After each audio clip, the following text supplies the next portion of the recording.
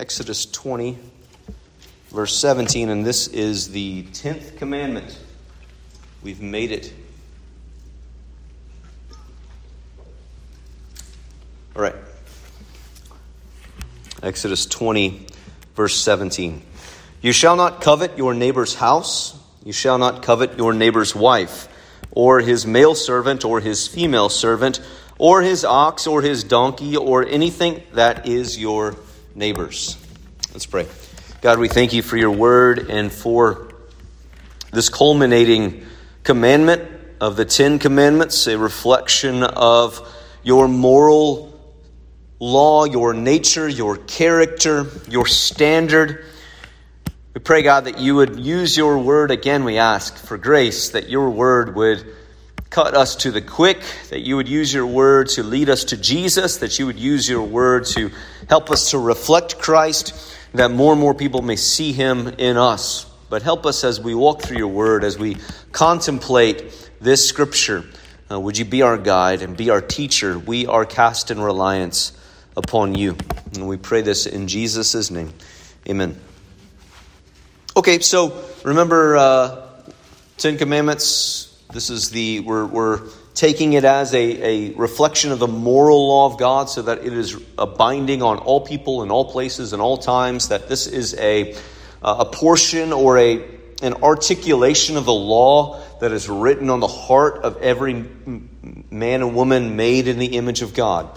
They might not be able to articulate it this way, but there is a sense in which we know these things to be true because we are made by God, for God, as a reflection of God. And part of the image of God has a moral character to it. And so the 10 Commandments stand apart or stand as a distillation of this moral law of God. Remember, there's the moral law, the ceremonial law, and the civil law or judicial law. Ceremonial law governs the worship of God's people. The civil law governs Israel as a geopolitical state, if you will, as a nation entering into Canaan. That those things were fulfilled and abrogated in Jesus, so that we look to the ceremonial law, but it helps us see Jesus better, not as a way of, well, now, hey, they did these things. The priest dressed up with, the Urim and the Thummim and the breastplate and the turban and so our preachers need to dress like that now, right? That's not how this works. Definitely not how this works. Not going to happen. But we look at those things and say, well, as the holiness of the Lord is reflected in the garments of the priest, it is displayed fully in the person of Jesus, and then it's displayed fully in how Christ clothes us in his righteousness, so that they're not just pointless, right? As you're reading the Old Testament, it's not just pointless, but it helps us see Christ. But then as we come to somewhere like the moral law, the law here should teach us, it has three uses. One, it reflects God. It shows us his standard. Two, it shows us that we don't meet his standard and that we need a Savior. As we've seen along the way, I hope you've seen, one of the things is that you don't live up to this. You never have, and you never completely will until glory. But we also, leads us to Christ. But having been redeemed in Jesus says, if you love me, you will keep my commandments. We now say we have the Holy Spirit of God dwelling in us, and that we're given a divine desire to obey Jesus. That a part of a reflection, a fruit of God's salvation working in our lives, is that sin grows ever distasteful to us, and holiness grows ever tasteful, more pleasurable, more joy-giving, so that we have a longing for obedience, but not just a longing, we have the Spirit giving us the ability to obey, whereas we once were enslaved to sin. So that the third use of the law is that it guides us in a life of following Jesus. So if Jesus completely fulfilled the law of God, he says, come follow me, the servant is not greater than the master, then we should look to the law of God and say, this is the way that Jesus lived. He didn't have any other gods above his Father. He didn't take the Lord's name in vain, obviously. He kept the Sabbath rightly. That's something that shows up a lot in the Gospels. You kind of walk through it, and he kept both the first table perfectly, and he kept the second table perfectly. love towards God and love towards neighbor. He did these things perfectly. And so that Jesus' holiness does not free us from any responsibility to holiness. Jesus' holiness frees us from sin in his sacrifice and his shed blood. His holiness in both his holiness and his righteousness given to us makes us holy, but then sets us on a course for a new way of living. So that the law has ever-present, this moral law has ever-present application. So all that to say, as a Christian, we don't get to look at the Ten Commandments and say, well, Jesus fulfilled these things. I don't have to worry about that anymore. No, we look at the Ten Commandments and say, I don't meet this. I need grace. I need what Jesus offers today. I need the good news of the gospel that Christ is the friend of sinners, that Jesus' blood makes me clean, but I am forgiven and I am adopted into his family. And now I want to do this. I don't want to have any other gods above him. I don't want to have any images that are, or worship in a way that doesn't bring him honor. I don't want to take the Lord's name in vain. So there's new desires there. And that I want to love my neighbor by considering life sacred. I want to love my neighbor by seeing that God has given us property, right? Don't steal, all these sorts of things. I want to be faithful in the relationships that he places me in, beginning with my marriage, and then sort of by order of importance down from there. I want to be faithful to the responsibilities of being a husband, of being a father, of being a pastor, of being a neighbor, of being a son and a brother, etc. So that I want to do these things, and this is how I follow Jesus. This is the way that we follow Jesus. That it's sort of plain instructions. It is right that we should have an inner relationship. We should have a spiritual communion with him. But if all we look for our following of Jesus is an emotional feel to it, then we're going to kind of be led astray by our emotions. Right? Those things are there. They should glorify God. But God says, you follow me and you do what I tell you to do. So coming down to sort of this culminating, the 10th commandment, this culminating commandment against covetousness. And covetousness means that you have that thing and I want that thing. Not just I want something like it, but I want that, right? You have that car, I want that car. You have that house, I want that house. You have that four-wheeler, I want that four-wheeler. That you have that thing, and I want that thing. Right, the problem with covetousness on the surface level is that those things don't belong to you. So it becomes very related to don't steal. But covetousness also reflects a heart of discontentment. It reflects a heart, and this is, again, when you think about the Ten Commandments, there is the narrow application. You shall not covet your neighbor's house. You shall not covet your neighbor's wife, servants, male servant, female servant, ox, donkey, or anything else that is your neighbor's. What's interesting here, compared to all the other ones, especially on the second table, all of the other ones that are vertically oriented about loving our neighbor, is that this is inherently an internal reality. Right? It is in the narrow application of it. We're not even talking about the broad principle behind it, but in the narrow application. The narrow application of do not steal means I don't take that which belongs to you. It is outward, it's physical, if you will, it's visible.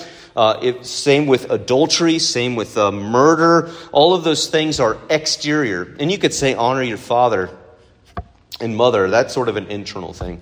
But very similar to that covetousness is an issue of the heart. Right, that you can covet, you can't physically steal, and I mean, I guess you can. People do it all the time, but and it not be seen, like, and not be a visible reality. But you could live your life coveting and still look like a fine person, and never be indicted for having stolen anything. So that this is in narrow application, this is a heart issue. But it also shows us that in the broad principle of it, not only is it a heart issue in the narrow application, but it's a hard issue in the broad principle of it, that contentment is really, really important.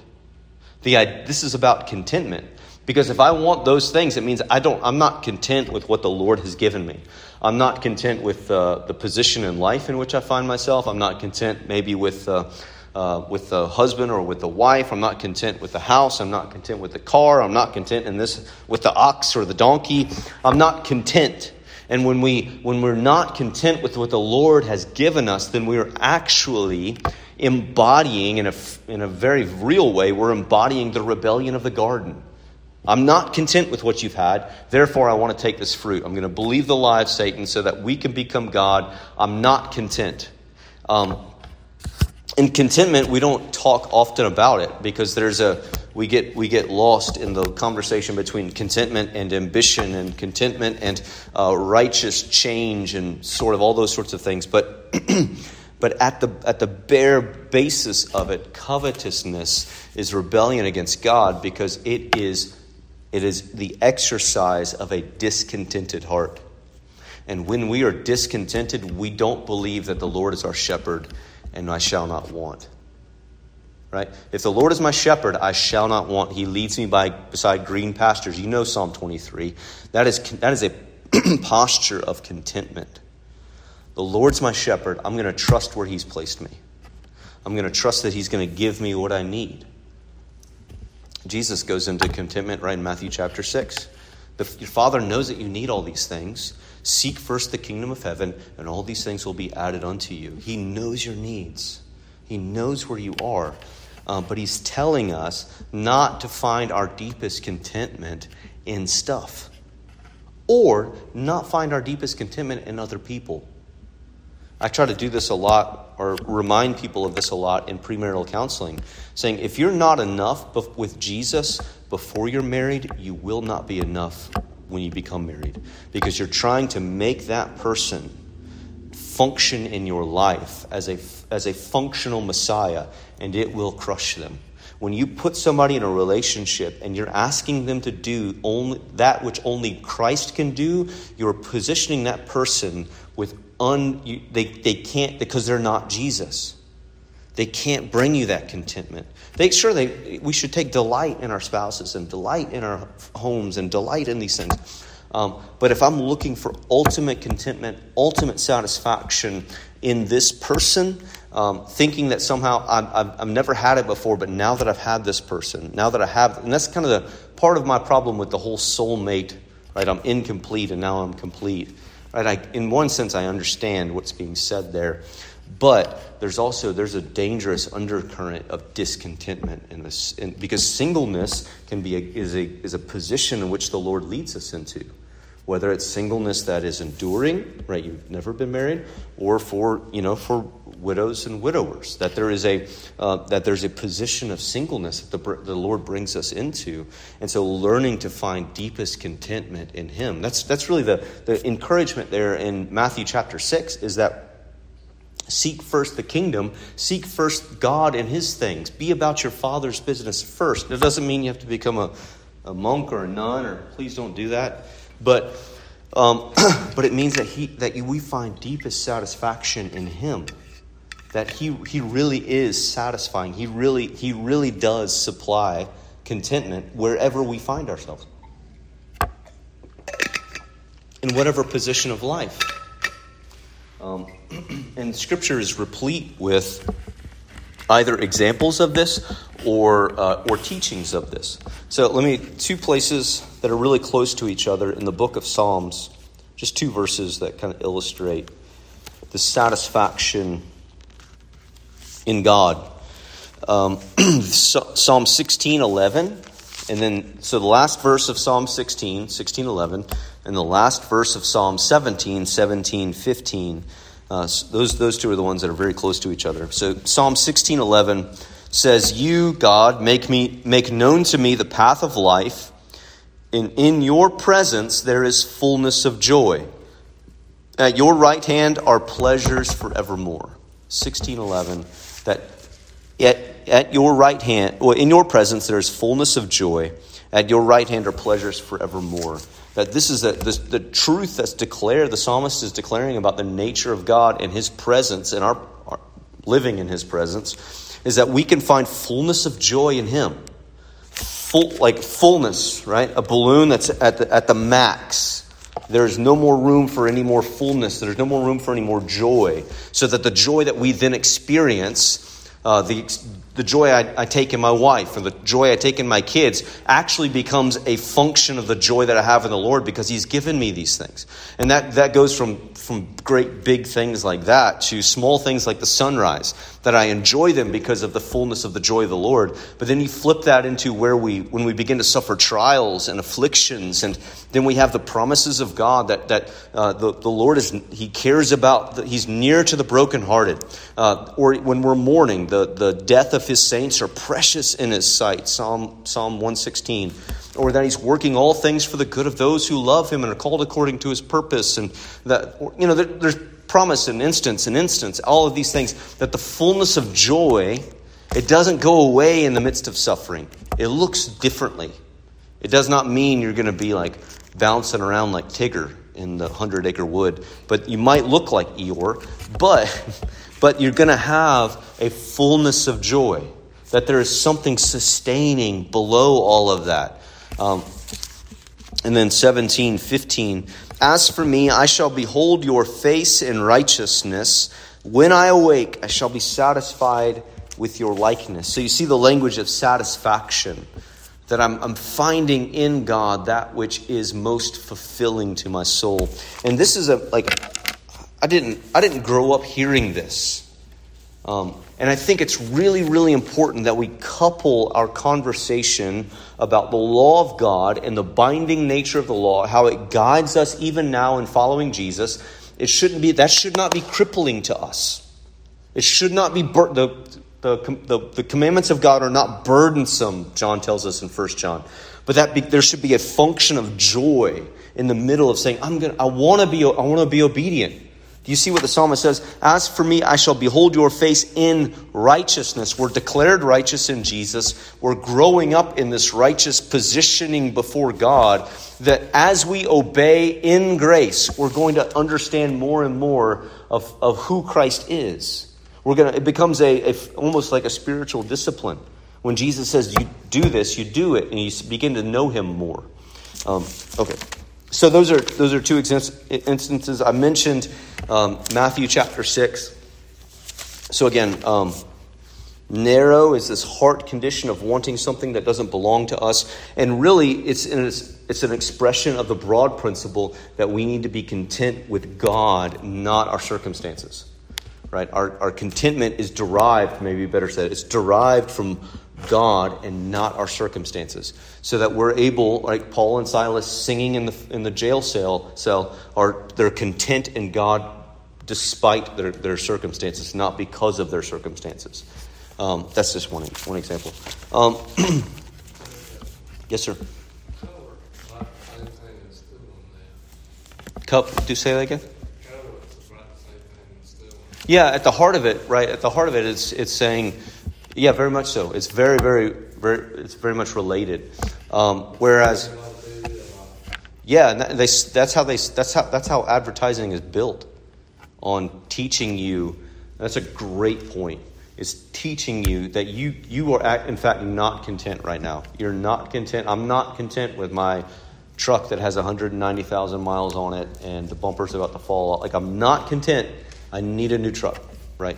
That's what our society teaches us. You're not content with, I got a couple spare LBs, and so I need to go buy this supplement, or I need to buy this whatever, and so that I drop some poundage, and then I will be happy and content. You could feel, I'm not, from energy drink commercials to makeup commercials to all sorts of advertising. This is what they bill you.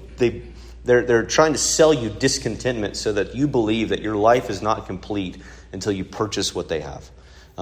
Whether it be something big or whether it be something small. Like, hey, I really need that. I really need some gum now. Whatever. I'm not content with stinky breath. Right? So I need fresh breath. But yeah, that's a great point. And that's what they sell you. I want to bring you to two places and then to one familiar place. Paul, talking to Timothy, writing to Timothy in 1 Timothy chapter 6, verse 6, he says, but godliness, there's a whole thing going on here, but godliness with contentment is great gain. godliness with contentment. So that coupling godliness, right? Godliness just means godlikeness with contentment. It does you no good if you feel like you're obeying God and you're never happy. Because one of the commandments of God that he gives us in the Bible is rejoice. So that there should be a delighting in him and a contentment in him. But it cannot be to the exclusion of godliness. That godliness and contentment together, that is the equation of great gain. You can't have godliness with no contentment. That doesn't lead to great gain.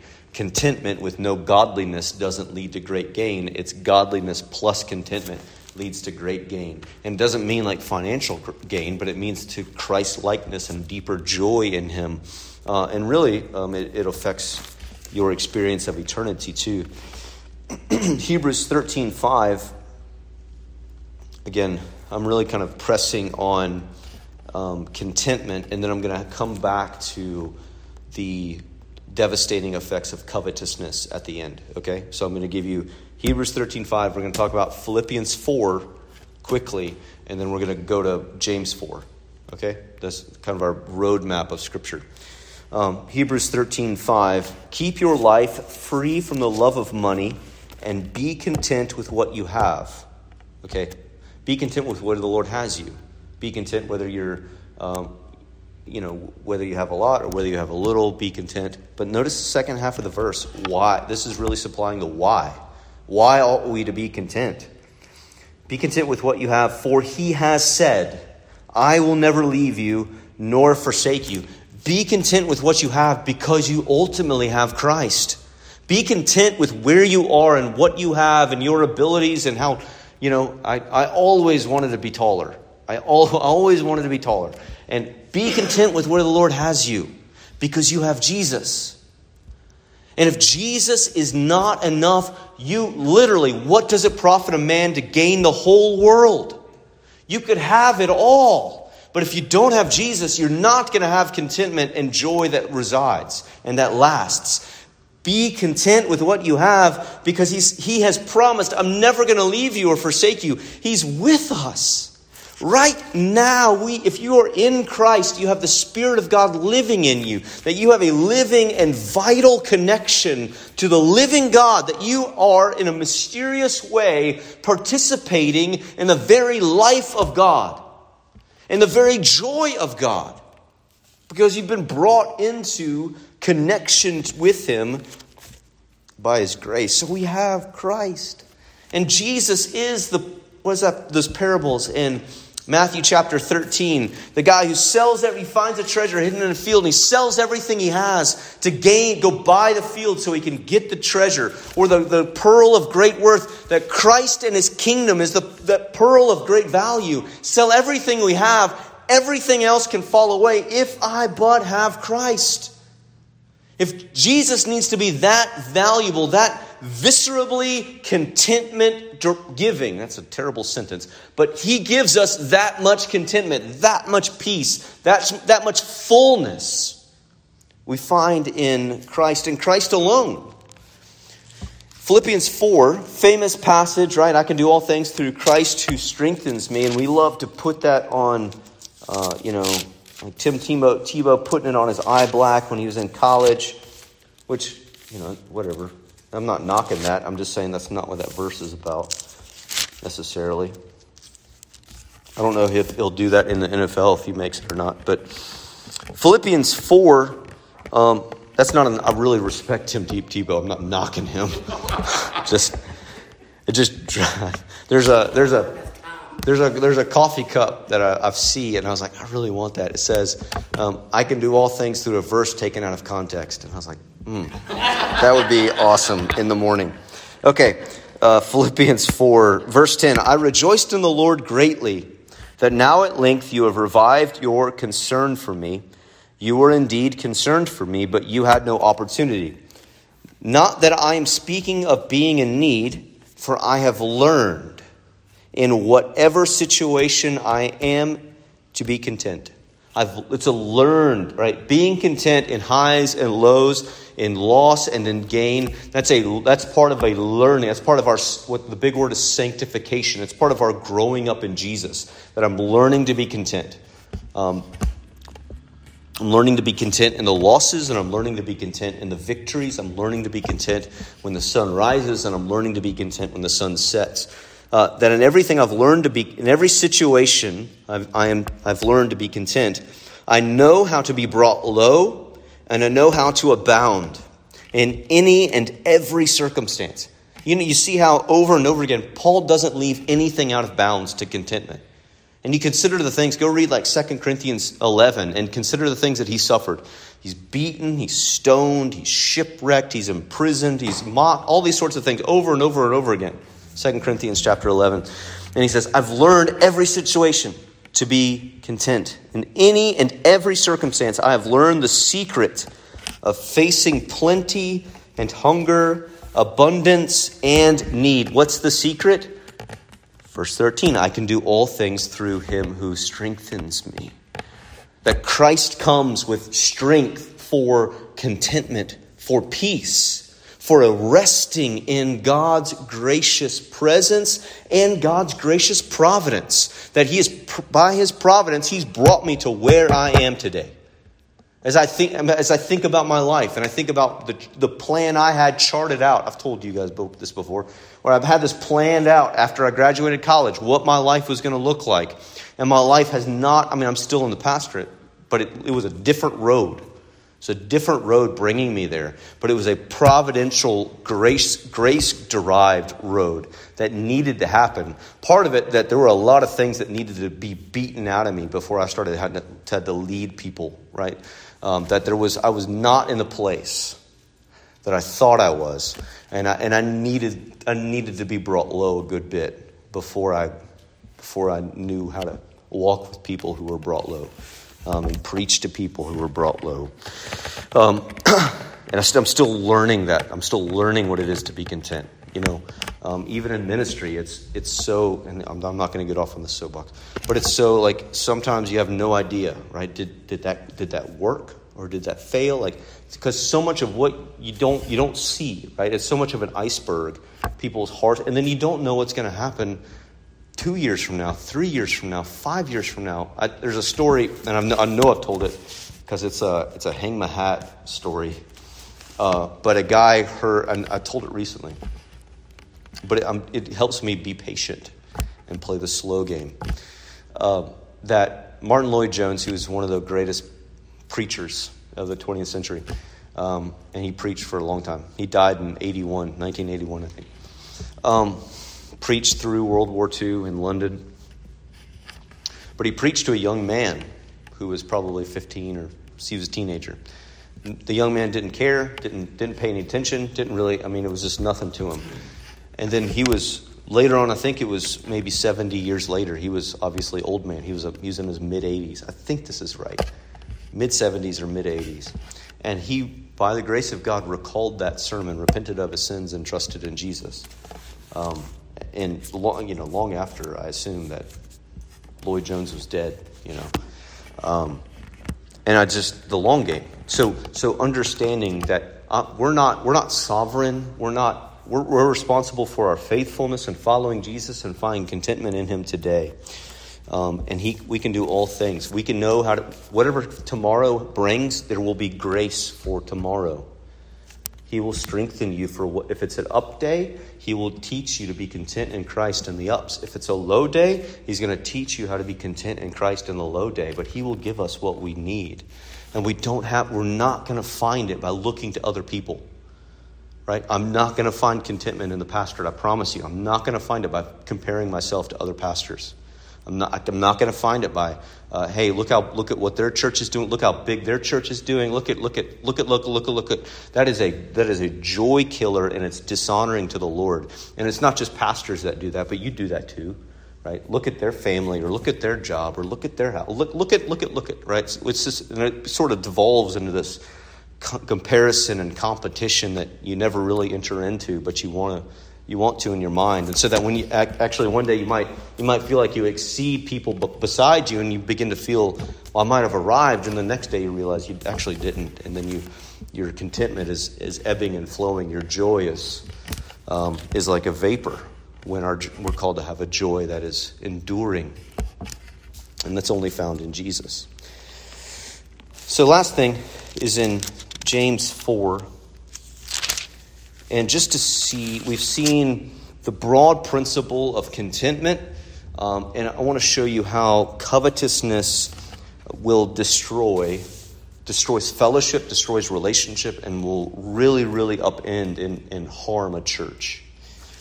So James, who is ever, always has that, he's always stabbing you or hitting you. He's always got something. Anyways, James 4, verse 1. What causes quarrels and what causes fights among you? Is it not this, that your passions are at war within you? You desire and do not have, so you murder. You covet and cannot obtain, so you fight and quarrel. You do not have because you do not ask. You ask and do not receive because you ask wrongly to spend it on your passions. You adulterous people, do you not know that friendship with the world is enmity with God? Therefore, whoever wishes to be a friend of the world makes himself an enemy of God. And it goes on. But you covet and cannot obtain, so you fight and quarrel. Goodness, I could tell you the stories where that verse, that half a verse, quarter of a verse, proved true in the context of a church. We covet positions, we covet power, we covet renown, we covet recognition, rather than working for what the Lord will, the gift of the reward of our Father in secret that Jesus talks about in Matthew chapter 6. We covet and we fight and we quarrel. If you've been in enough business meetings at a church, you know what this looks like. We fight and we quarrel, and at the end of the day, if we were to spend the time, right, if that person were open enough to spend a little bit of time in pastoral counseling, we could drill down and say, this is a contentment issue. It's a gospel issue in your heart. What you need, you don't need these things. You need to be reminded and be refreshed in the gospel that Jesus is enough. Whether you have your way in the context of the church, whether, and I'm not going to start telling the stories, but if you've been in the church, you know what I'm talking about. That contentment there is a peace inwardly that flows out to a peaceful congregation, a peaceful community. If there's discontentment inwardly and breeding covetousness, it's going to breed covetousness in me and flowing out into the relationships in which I find myself. It's going to flow out into my small group and into my Sunday school class and into our business meetings and into our worship. And it's going to corrupt everything because it's feeding passions rather than following the Spirit. So I don't want to get off on that, but covetousness is an inward sin that brings devastation outwardly because it reveals that we actually don't believe that Jesus is enough. Covetousness reveals to us that we don't believe that Jesus is enough. We haven't tasted and seen that the Lord is good. If you are tasting and seeing, Psalm 34, that the Lord is good. If you're delighting yourself in the Lord, He's giving you the desires of your heart, Psalm 37, then contentment is a result of fellowship and communion with God. And if you're not fellowshipping and communing with God through the Holy Spirit, trusting in Christ, discontentment is going to breed. And discontentment is going to overflow into covetousness. And it's going to rob your joy. And it's going to hurt your relationships. And it's going to hurt our mission. It's going to hurt a lot of things. So in all of this, right, we look at it, those three uses of the law. This is the standard of God. Here is my sin. Right? Here are the areas where I have at least a tendency. Right? I've shared some with you. Like there's a constant pressure of comparison. And I've shared this with you before, and I shared I've shared it freely, not as though, but as you go to a group of pastors, and there's always this, because a lot of us, we fight this one thing, this, hey, we feel like we're being held up in comparison to all these other people, all these other pastors, and so there's this danger of feeling like I've got to outrun that guy, rather than saying we're actually pulling in the same direction. We need to cooperate and not compete. I'm not threatening to him. He's not threatening to me, but we ought to be threatening to the gates of hell together, right? But that has to be stated and reminded, because Jesus is enough. But if I'm trying to stand on my own ability and what I've already accomplished, then I'm not standing on the finished work of Jesus. And that's just me saying, this is how I wrestle with this. That's just one area. And I'm so recognizing that we continue to struggle with these things. This ought to be the truth for all of the Ten Commandments. We come to them, and it shouldn't be like, oh, I'm doing that, I know that. But allowing the Word of God to do the Spirit's work in our lives, so that God is ever, always making us more like Jesus. You could go 1 through 10, and there should be seasons where you do, and say, Lord, examine me. Examine me on the narrow application, but examine me on the broad principle. Am I finding contentment in Jesus? Am I protecting and promoting the truth, the 9th commandment? Am I considering life sacred? Am I all going through it and saying, Lord, examine me and help me come back to my need for Jesus, repentance and faith in Christ, and saying Christ is enough and I can follow him now. When Scripture faces us with our failures and faces us with our sin, it's not a time to be, I'm the worst person ever. It's a time to say, weep over your sin, but Jesus is a mighty Savior. He is mighty to save, and he has shed his blood so that we would be made clean. He's lived the perfect life so that we would be righteous in him. And from a new position and a new posture, we can live lives that bring honor to his name. Let me pray for us. Father, we thank you for your word, and we pray that your word would examine us, that you would reveal to us the areas where covetousness resides, where discontentment grows like a festering wound. And would you come with the healing balm of the good news of Christ, that you forgive sins, that you are the friend of sinners, that we are righteous in you, accepted and approved sons and daughters, not because of what we have done or not done, but because of you. And now we have you. Would you give us deep joy, that we would be satisfied in your likeness, that at your right hand are pleasures forevermore. We would taste that joy tonight. Lord, would you bless these who have heard in this place or who might hear online or later on? Would you draw them ever not just to their sin, but draw them to Jesus? Restore their souls and be their shepherds so that they shall not want, but find satisfaction and contentment at the green pastures, the flowing waters that Christ provides as our good shepherd. So, Lord, we love you because you have first loved us. And we pray this in Christ's name. Amen.